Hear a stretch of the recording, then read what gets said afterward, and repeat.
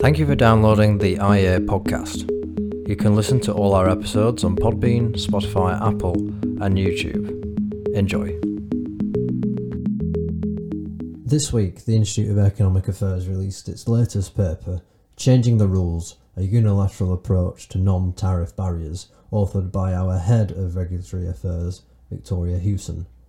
The paper offers a bold proposal for UK trade policy, suggesting that the UK unilaterally recognise a territory's regulatory regime, allowing goods to be traded into the UK market without regulatory barriers, so long as the standards offer equivalent levels of safety.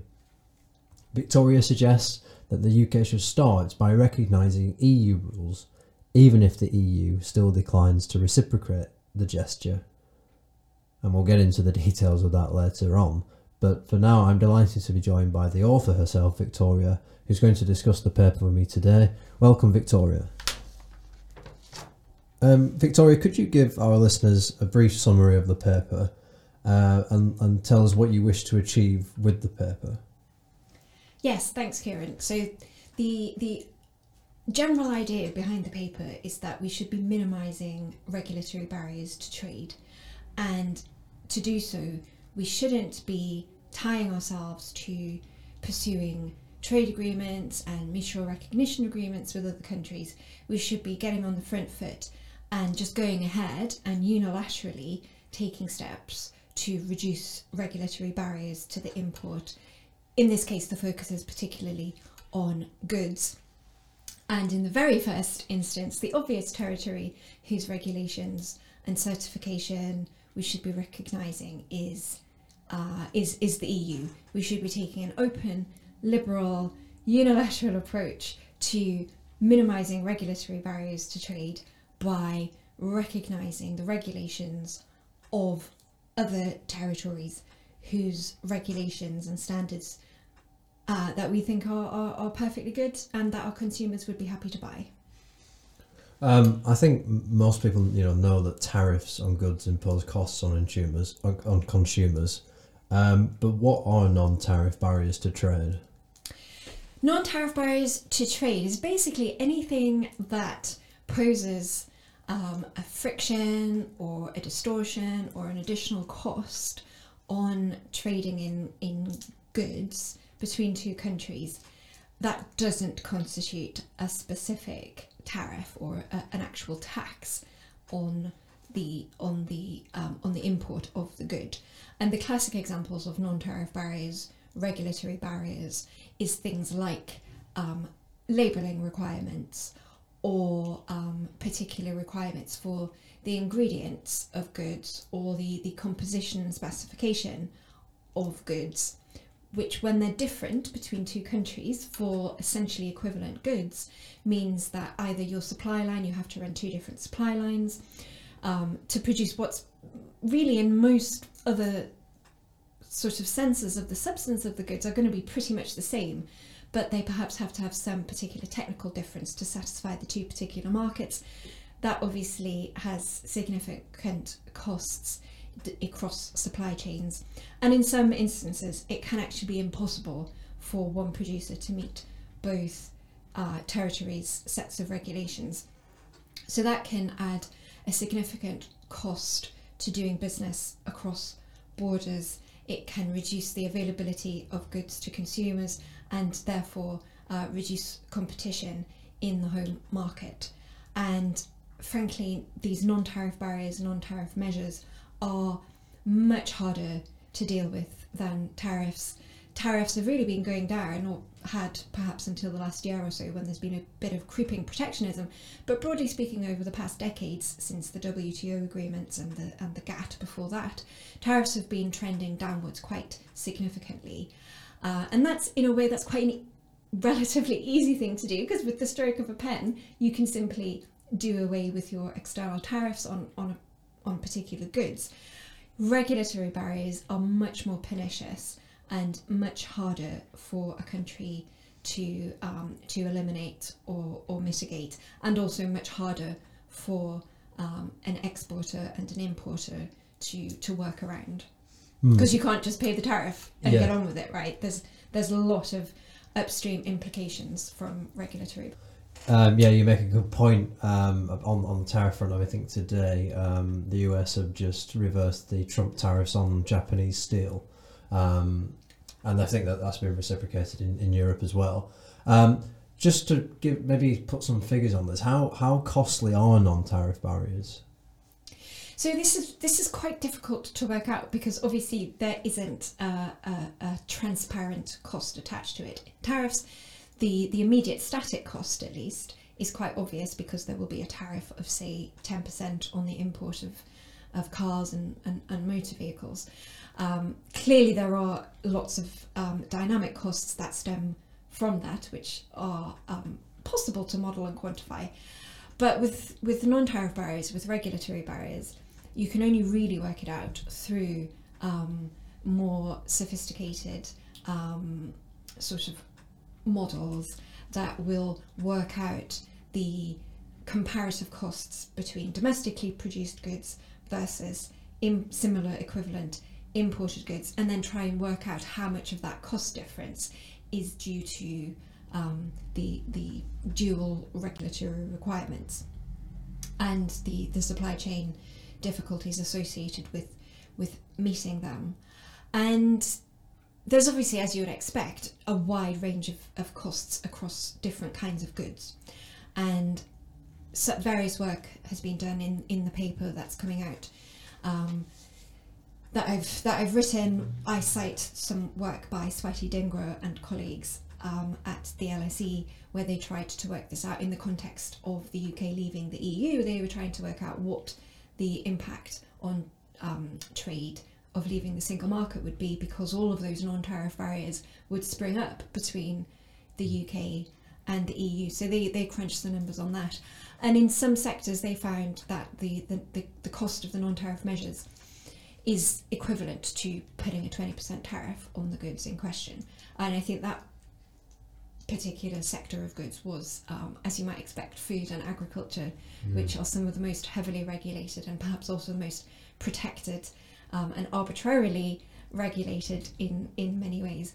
So we are talking some quite serious implications when you consider the efforts that have gone into eliminating and reducing tariffs, where a 20% tariff now is considered to be rather unusually high for many goods. That kind of impact is still rather widespread in the non-tariff effects of regulations. And the paper is making people aware of that. And just to go to the EU as an example, from 2023, all EU goods destined for the UK market will now need to be certified with a new regulatory customs mark, and it's recognising the regulatory independence of the UK from the EU. Could you explain how we got here? Because some people were thinking, well, we align on standards and have done for so many decades now. Why is it we have to, impose these regulatory barriers that you're talking about? Yeah, so this is why we are publishing this paper now, because we can foresee in a year's time the UK is in danger of walking into some rather unnecessary regulatory barriers here. So what happened? Obviously the UK, we left the single market. Clearly we are no longer going to benefit from the free movement and sort of automatic recognition, or at least acceptance of goods from the different member states that prevails within the single market. And what that means is that all of the things being equal, if a British exporter wants to send goods to the EU, they will have to meet the same border requirements as an exporter from China or Morocco or wherever it is. And that means you have to demonstrate that your goods meet EU rules. And in order to do that, for most goods you can self-certify that. You simply check the goods, test the goods and say, yes, this smartphone, say, meets the EU regulations and standards for smartphones, and therefore affix the CE mark on it, which means you are certifying that your goods meet the EU's requirements. Some goods, more technical, specialised goods, like say motor vehicles, for example, have to be tested and certified by an independent body, which, as you can imagine, entails a whole lot more cost and complexity. And so the EU just said, well, you're not a member of the single market anymore. We don't recognise UK regulations, even though they're the same as they ever were. On the day before Brexit, we're not going to recognise them anymore. And we're not even going to recognise your British independent certification bodies anymore either. You'll have to have them certified by an EU-based certification provider, which actually puts the UK in a worse position than lots of other non-EU countries, like even the United States. Even China actually has more recognition than the UK does of things like conformity assessment, where you don't have to get an EU-based... You still have to comply with EU rules. You don't comply with Chinese rules and send it. You comply with EU rules, but you can get a Chinese testing specialist to test and certify it to EU rules. So, sorry, this is a very long-winded explanation so far. Now, so far, the UK has not reciprocated with the same barriers. We have continued to recognise EU rules and the CE mark for goods coming to this country. And that's purely because we didn't want to expose our importers and consumers to the immediate shock of suddenly having to do everything to a new domestic-only British standard from day one. There's this sort of a transition period has been happening. And unfortunately, the current policy is that that's going to come to an end in 2023. We will no longer automatically recognise EU rules and EU certification. If you want to sell goods in the Great British market, and I say that advisedly because, of course, as with everything Brexit related, it's different in Northern Ireland, you will have to mark the goods with the new UK conformity mark, which will be UKCA, and we will no longer recognise the CE mark on its own. So we are basically going to put up these trade barriers and add these costs, and the reason is that domestic producers feel like they're being disadvantaged because EU producers can simply continue to meet the same rules they always were and continue to have access to the UK market, whereas the reverse is not true. UK producers now have that additional disadvantage as they see it. And the reason why this generally prevails, actually, and the reason why countries and territories are generally quite reluctant to recognise other countries' regulations and conformity assessment and testing processes without getting something in return is the classic mercantilist trade negotiation mindset, is that you don't want to give something up without getting something in return. And so for domestic producers, UK exporters, they think it's unfair that Britain is still allowing EU goods into this country, and they don't want us to continue to be open to EU goods. They want us to hold that off in the hope that we can trade it in return for the EU recognising our rules and making it easier for them to export. And my case in this paper is that we shouldn't try and do this bargaining chip thing. That's just punishing our own consumers. If the EU wants to punish their consumers and their importers by putting up these arbitrary barriers, then ultimately that's up to them. Yeah. But just because the old trade adage, just because your neighbour puts rocks in their harbour doesn't mean to say you have to put rocks in your own harbour. I think you've addressed my next question as well, which is obviously the argument as well. Surely it will harm our exporters if it's not reciprocated. But the angle of the paper is actually, well, no, there's damage on both sides, and in fact, by the UK unilaterally accepting these. Yes, and ultimately, our exporters won't be in any worse position.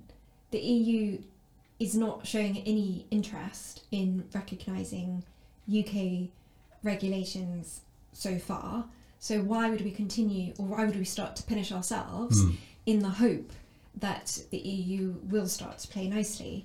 the EU will come to its own trade policy decisions as to how to treat goods from the UK market.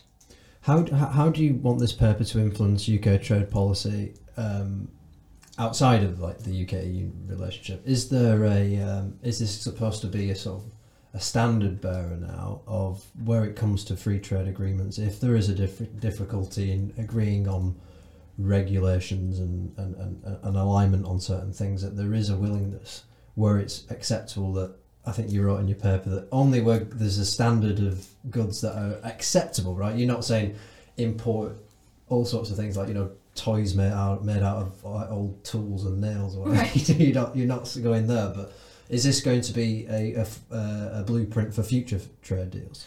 I certainly hope so, and this should be the kind of thing that if the UK was genuinely committed to being a real leader in international trade, this is the kind of forward-looking, quite, or I guess you could say innovative step that we should be looking at. Now, for me, as a free trade purist, I would say just pretty much actually recognise, well, not even recognise everything, allow everything in, broadly speaking, and allow freedom of contract and operation of the market to decide which goods consumers actually want. However, I recognise that that kind of open market free-for-all, as it would be portrayed, is not a politically realistic outcome here. Probably certainly not in my lifetime, and probably not even in yours. So what I'm suggesting here is that we essentially charge our regulators, give our regulators a free trade objective of identifying around the world sectors and goods regulated by trade partner countries that they think objectively meet the same outcome expectations of our British regulations, and then let's just recognise them. I think a lot of people listening will be surprised that doesn't happen already.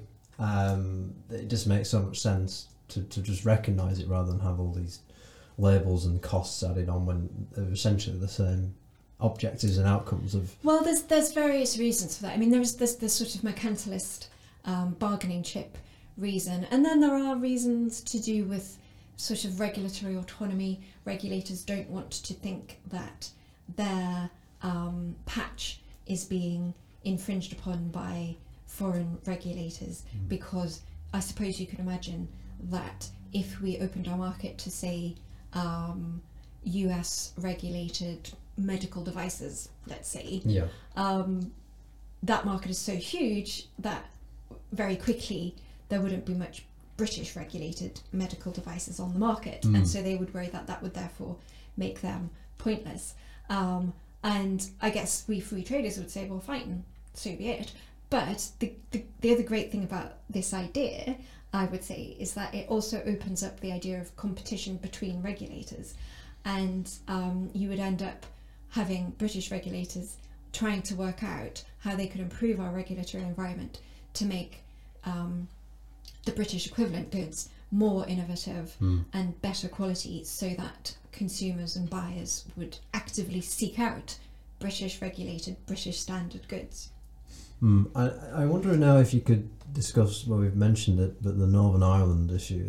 The Northern Ireland Protocol is still a thorn in the side of UK-EU relations, and there's trade friction between Great Britain and Northern Ireland, and you made that distinction earlier.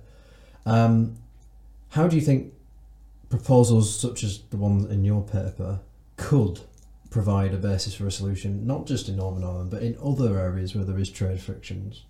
So this idea of unilateral openness to EU goods it's certainly not going to be a complete solution to the Northern Irish question, but it could certainly form part of it. So at the moment, Northern Ireland remains in the single market for goods. Therefore, they are obliged to maintain EU regulations for goods, which in turn means A, they have to accept EU goods, and B, they can't accept goods from Great Britain without them undergoing full border processing. and certification. Was that the sausage war? This is where the sausage war comes yes. from. The UK's obviously unilaterally extended the grace periods to allow those kinds of goods to continue to enter Northern Ireland, but as the EU still stands at present, they want full, rigorous implementation, which means that full trade border and all of the checks on British goods, which would have to meet the CE standard and be duly certified if required by an independent body, and all of those costs and frictions. And some goods just would not be allowed in at all, because the EU is very particular about things like chilled meats entering the single market from abroad.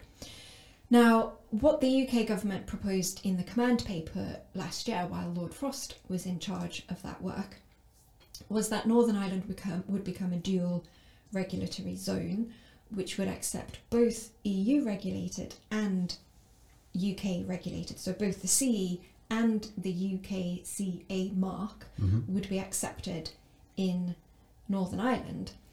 And you would just make sure that none of the UK CA goods would go over the border into the Republic of Ireland and therefore the single market. And for me, the obvious corollary of that would be, so should the rest of Great Britain be a dual regulatory zone? To me, it feels rather arbitrary to have Northern Ireland accepting both UK CA and CE, and that actually would continue a trade border between Great Britain and Northern Ireland, because you'd want to somehow, I don't know how you'd even do this, you'd want to somehow make sure the CE only goods weren't coming over to Great Britain.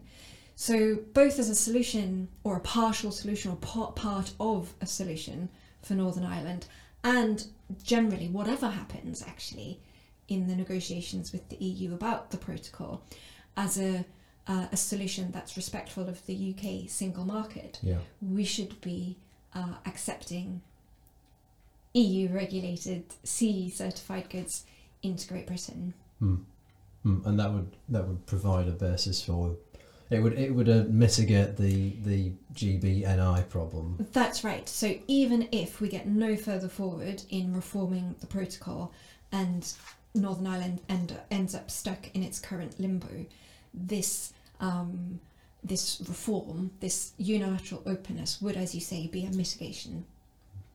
Well, unfortunately, that's all we've got time for. But thank you to our Head of Regulatory Affairs at the Institute of Economic Affairs, Victoria Hewson, for discussing her latest paper. You can read Changing the Rules, a Unilateral Approach to Non-Tariff Barriers on the IEA website, but there is also a link to the paper in the show notes below. Thank you very much for listening. We'll see you next week.